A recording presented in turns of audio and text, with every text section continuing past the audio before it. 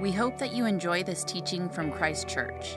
This material is copyrighted and no unauthorized duplication, redistribution, or any other use of any part is permitted without prior consent from Christ Church. Please consider donating to this work in the San Francisco Bay Area online at christchurcheastbay.org.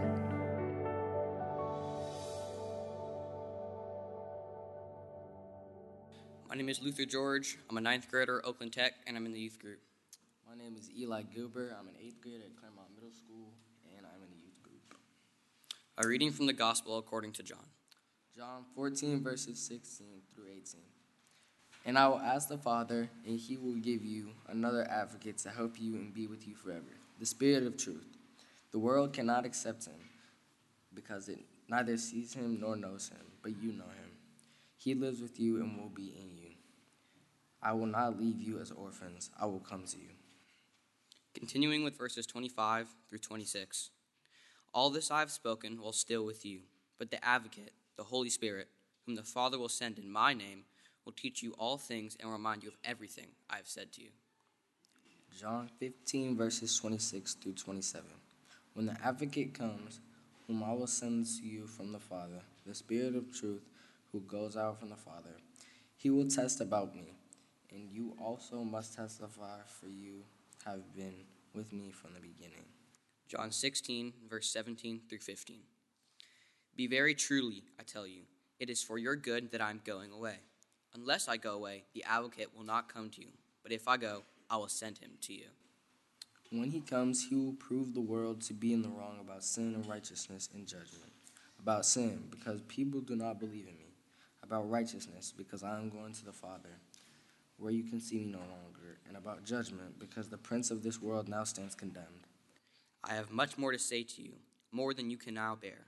But when he, the Spirit of truth, comes, he will guide you into all the truth. He will not speak on his own. He will speak only what he hears, and he will tell you what is yet to come. He will glorify me because it is from me that he will receive what he will make known to you. All that belongs to the Father is mine. That is why I said the Spirit will receive from me what he will make known to you. He will glorify me. Oh, no. This is the gospel of the Lord.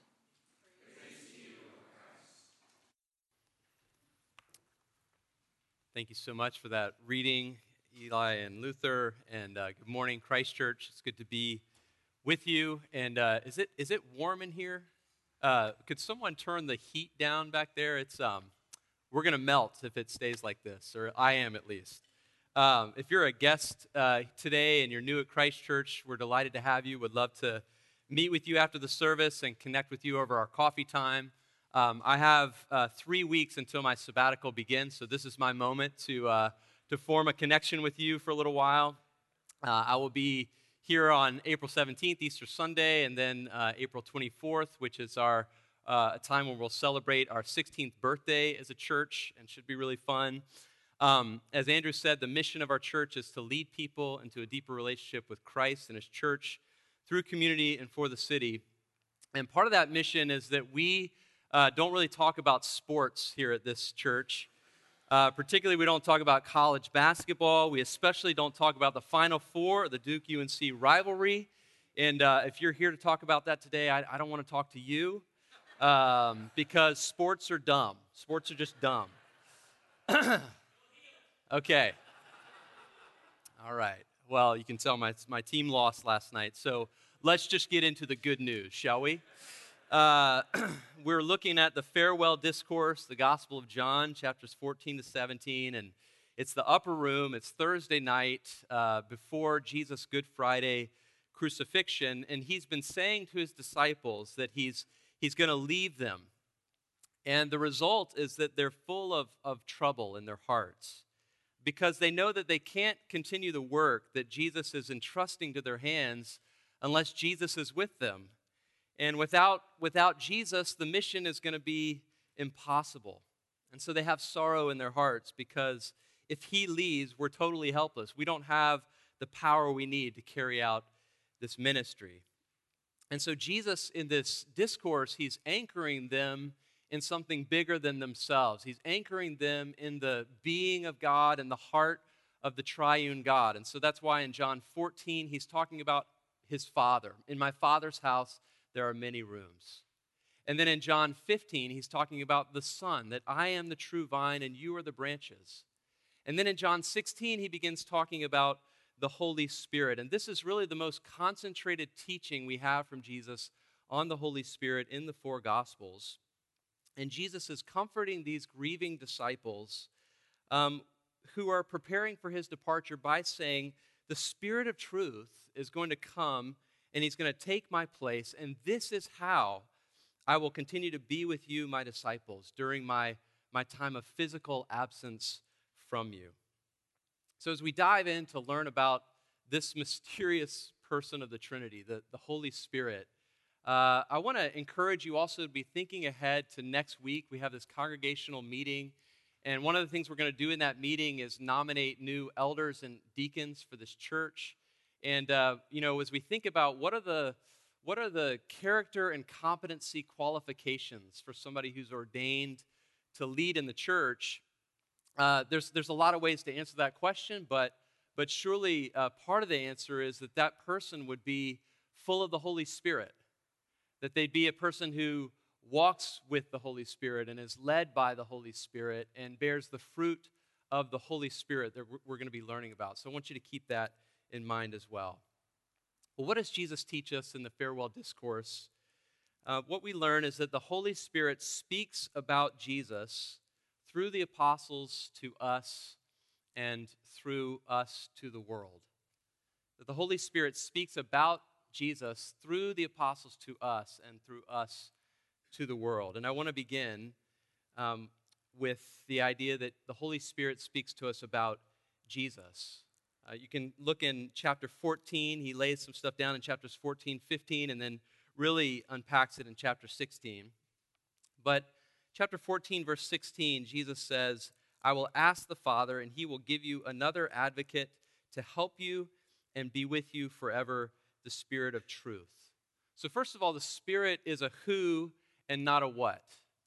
The Spirit is a person and not an impersonal force or thing. And as a person, he's an eternal person, not a created person who just kind of shows up here on the scene in the first century.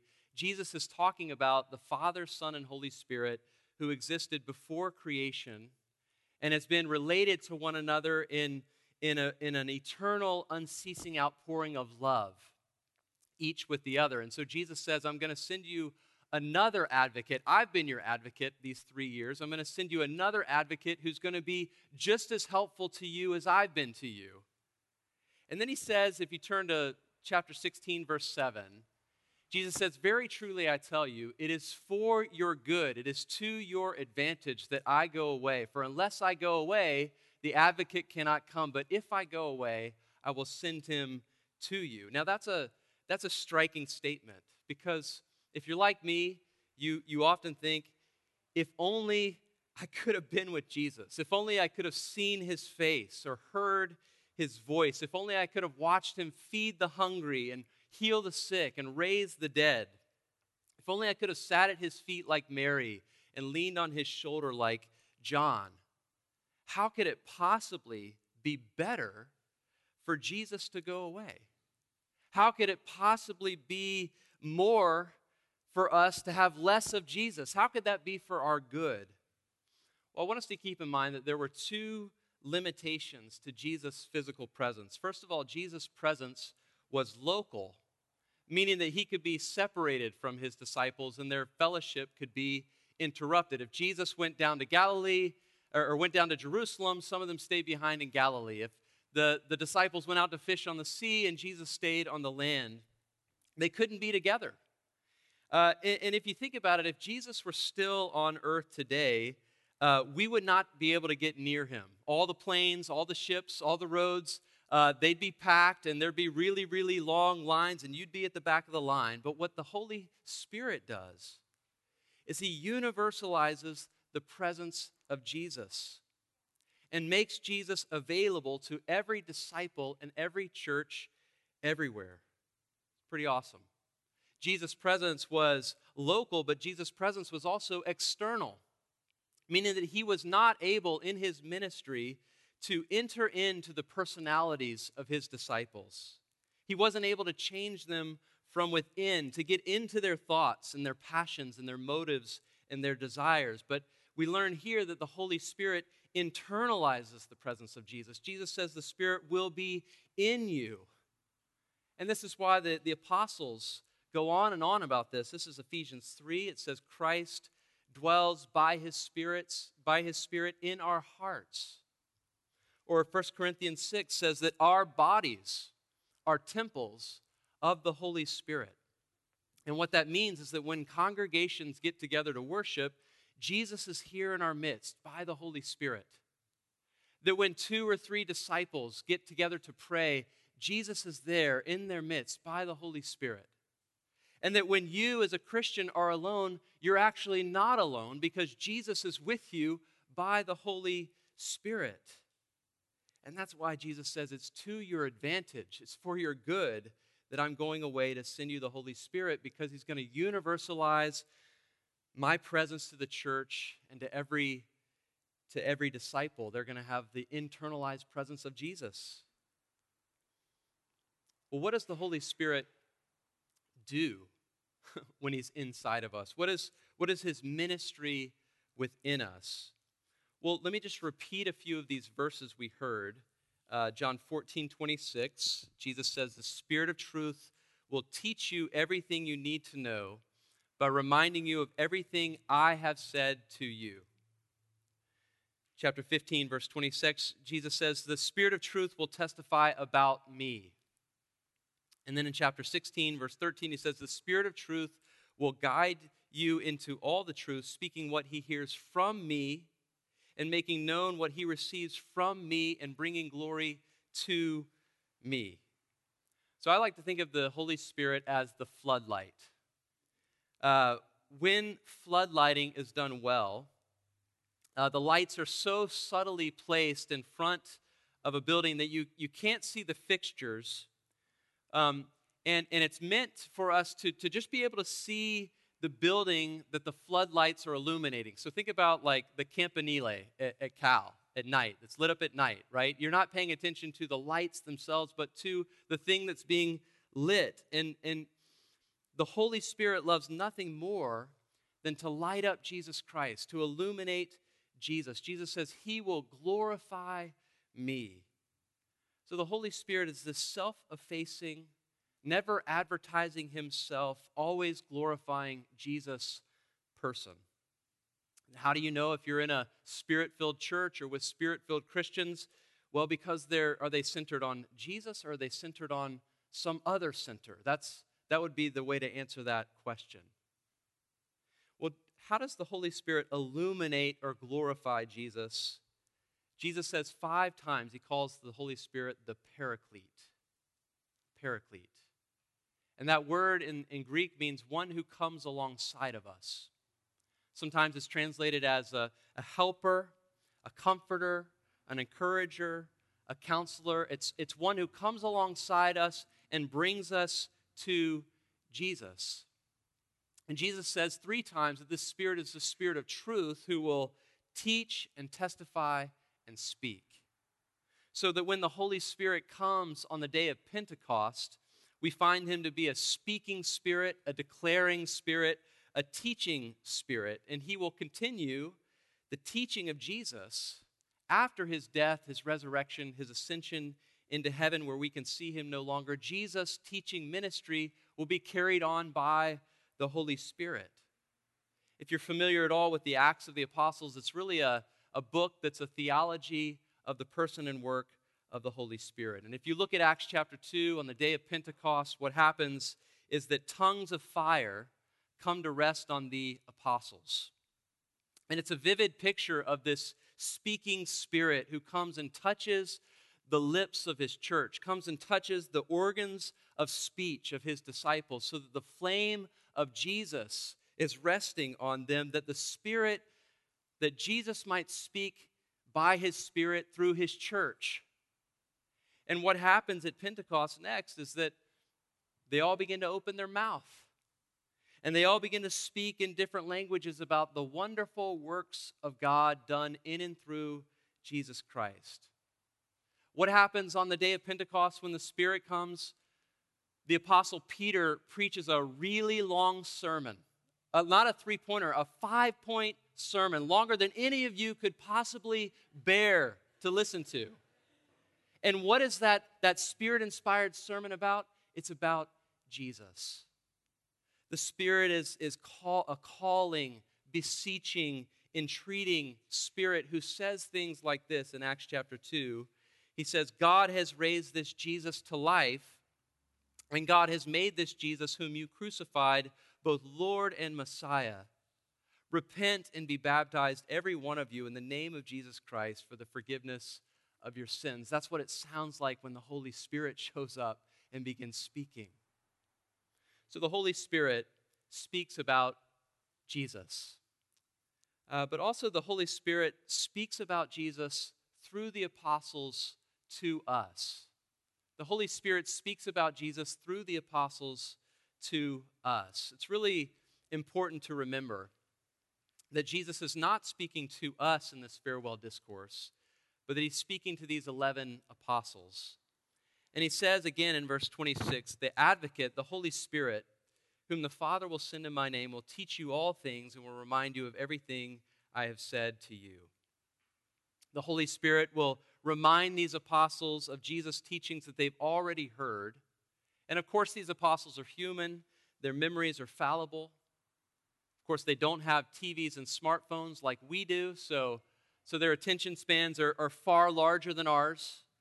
And in their oral culture, they had a capacity to memorize that's far greater than ours. In fact, Jews in the first century learned more by memory than they did by manuscript. And so we can be assured that these apostles had the capacity to remember all the things that Jesus did and said, but we have even greater assurance because the Holy Spirit, it says, came to remind them and be teaching them. And that assures us of the accuracy of all the things that we have in our New Testament.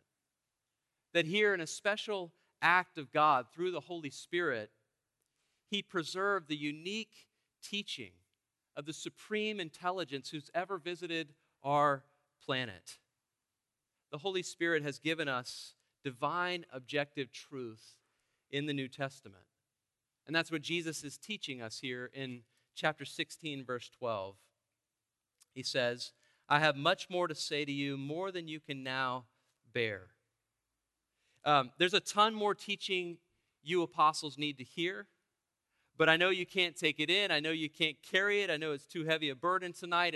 You could not possibly assimilate it to teach it to others at this time because your hearts are so full and so burdened and so troubled with the events that are leading up to my cross tomorrow night. But, Jesus says in verse 13, when he, the Spirit of truth, comes, he will guide you into all the truth, and he will not speak on his own. He will speak only what he hears, and he will tell you what is yet to come. The Spirit will come to bring the entire truth, all the truth that I taught you and all the truth that I wanted to teach you, all the truth that God sent me into the world to teach you. And the Holy Spirit, when he comes, he doesn't give a new, independent, secret revelation. The Holy Spirit does not teach a new gospel that's different from the doctrines and the ethics that Jesus taught. We don't become a Christian and then learn the gospel of Jesus and then sometime later learn the gospel of the Holy Spirit. It's all one thing. Jesus says he's going to speak what he hears from the Father and the Son, and he's going to declare to you the things that we find in the Gospels, in the apostolic letters, and in the Acts of the Apostles, and in the revelation given to John. All the stuff that's in the New Testament. And the question is, can we trust these writings to tell us the truth? And I want to suggest to you today that if Jesus gave the Holy Spirit and the authority of the Holy Spirit to the apostles to teach, and if he empowered them with his Spirit of truth to nudge their minds as to how Jesus would be responding to all the opportunities and the challenges of these new Christian communities to which these letters were being written, then we have to give those letters final authority in our lives.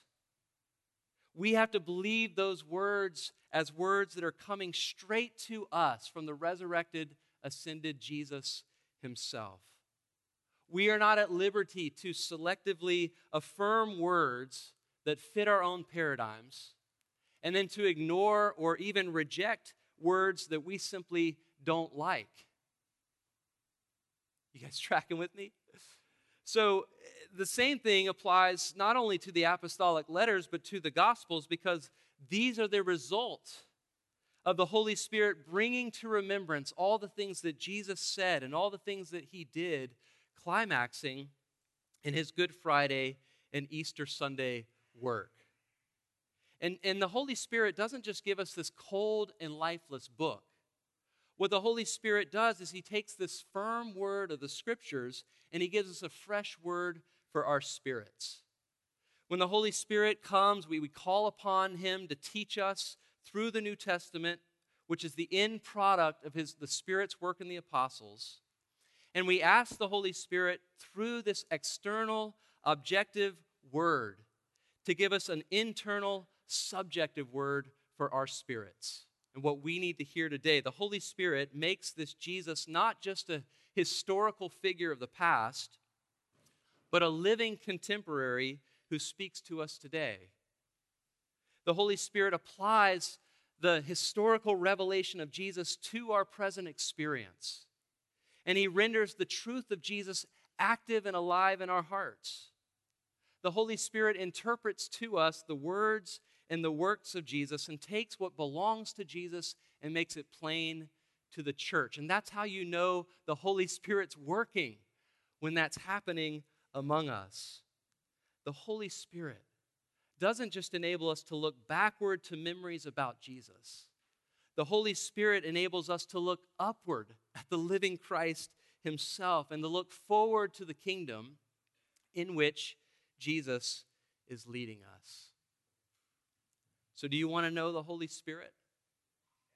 Do you want to have a relationship and experience the power of the Holy Spirit? You've got to spend time near the hot spots of the Holy Spirit. And the hot spot is the scriptures that the Spirit produced. The Spirit of God produced the Word of God, and you've got to create and develop a daily discipline to digest those scriptures and to make them a part of your life, a predictable pattern for reading the Gospels and the epistles of the New Testament. And when you do, to ask the Holy Spirit to guide you into the truth that he's revealed, to illumine and glorify Jesus for you, and to enlighten your mind to understand it, because he knows Jesus best, and he knows you best, and he knows how to take what belongs to Jesus and make it yours. And we should be saying to the Spirit as we're reading, Spirit, what do you want to say to me? What do you want me to do? What do you want me to say as a result of what you're speaking? And don't be surprised if the Spirit comes back to you and says, well, keep your eyes fixed on Jesus and see what a capable, competent Savior he is for you. And trust him. Live for him. Don't let him down. Follow him. Serve him with all of your life. That's the kind of stuff the Spirit says over and over and over again. And as much as possible, we should try to read the Word of God, created by the Spirit of God, with the people of God. Because that's, again, the hot spot of where the Spirit likes to show up and do his work on the world, on the earth, and in the world.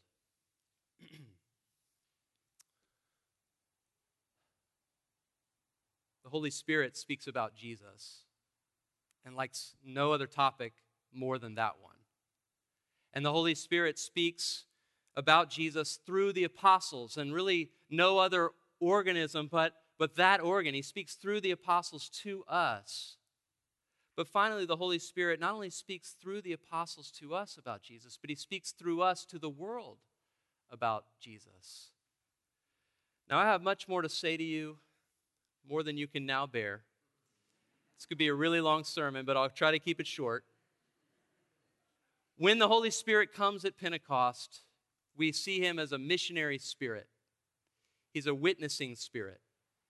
And that's what Jesus is telling us in verse 8. He says, when he, the Spirit, comes, he will prove the world to be in the wrong about sin and righteousness and judgment. The Spirit is a powerful advocate who goes before the church to bring the world under conviction, and in bringing the world under conviction, to expose the falsity of the world's most fundamental ideas. All people everywhere have ideas about what's right and what's wrong. All people everywhere draw lines to mark off that which is good from that which is bad, that which is true from that which is false, that which is worthy of honor and that which is worthy of condemnation. And Jesus is saying the Holy Spirit's going to come do three things. First of all, how do people here where we live, how do they answer that question of what's most wrong with the world? What is the greatest sin of the world?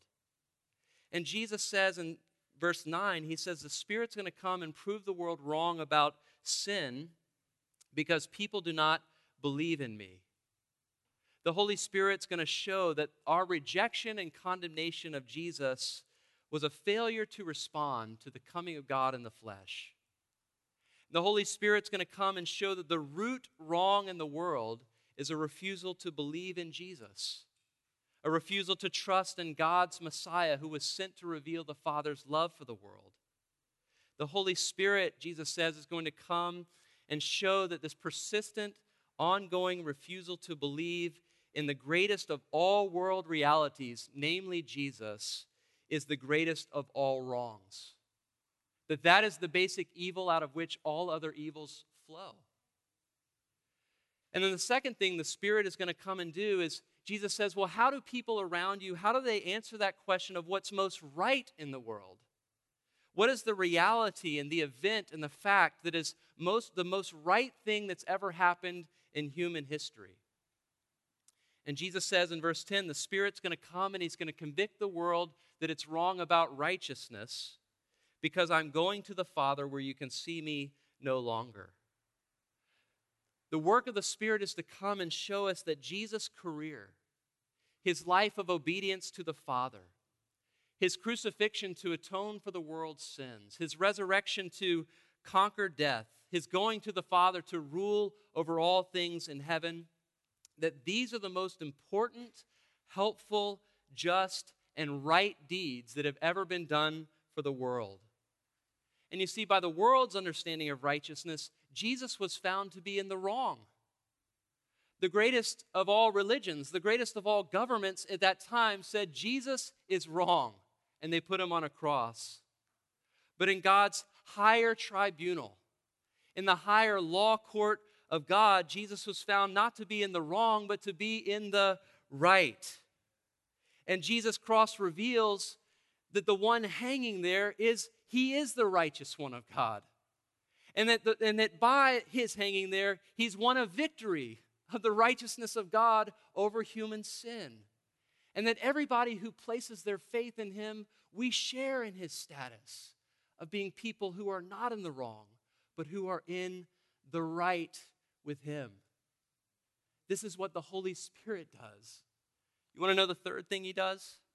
He convicts the world that it's wrong about what's wrong. He convicts the world that it's wrong about what's right. And then Jesus says that, how do people around you answer this question about who wins in life's great contest between what's right and what's wrong, between sin and righteousness, between justice and injustice, between good and evil? Who ultimately wins? And Jesus says the Spirit comes in verse 11, and he convicts the world that it's wrong about judgment because the prince of this world now stands condemned. The prince of this world, the evil one, the dark power who enslaves people and holds people in bondage, that same power that came to condemn and to destroy Jesus on his cross. Well, guess what? The resurrection, the resurrected Jesus, shows us that the power of that evil one has been definitively broken and that he has been dethroned and that dark power, that prince of this world, he has been soundly judged and condemned, so that all those whom he was condemning can be set free. And all those who were in bondage can be liberated and have a new life. That's what the Holy Spirit comes to show us. Sorry, I've only got a couple more sermons, and then I'll go on sabbatical. You don't have to put up with my passion too much longer. But this missionary spirit, this witnessing spirit, he convicts the world in order to convert the world in these three major areas of what's wrong with the world, what's right with the world, and who ultimately is judged to be victorious, and who ultimately is judged to be defeated. In Christ Church, I just want to encourage you today that you have this missionary spirit. That residing within you is this witnessing spirit. That the holy, life-giving Spirit of God is in you. That according to Romans 8, the Spirit who raised Christ from the dead is living in you right now. And that through your words and your works, through the words and works of this disciple community, this mighty Spirit, this mighty advocate who wants to bear witness to Jesus, through your lives and through what you do and what you say, this mighty Spirit wants to bear witness so that people look upon this hated and humiliated one on his cross, and with us they come to confess, actually, Jesus is Lord. The Holy Spirit brings the power of God and the truth of God to bear so that people look at Jesus' cross of shame and defeat, and they come to believe with us, actually, that is his throne of glory and victory in this world. The Spirit of the Father, the Spirit of Jesus, the Spirit of truth wants to perform his own miracles in the hearts of people here in the Bay Area so that they are brought to recognize Jesus as the one he is. And he wants to perform those miracles through us. Through us. May it be so. The Holy Spirit longs to speak about Jesus through the apostles to us and through us to the world. And may we be empowered to do that very thing in the name of the Father, the Son, and the Holy Spirit. Amen.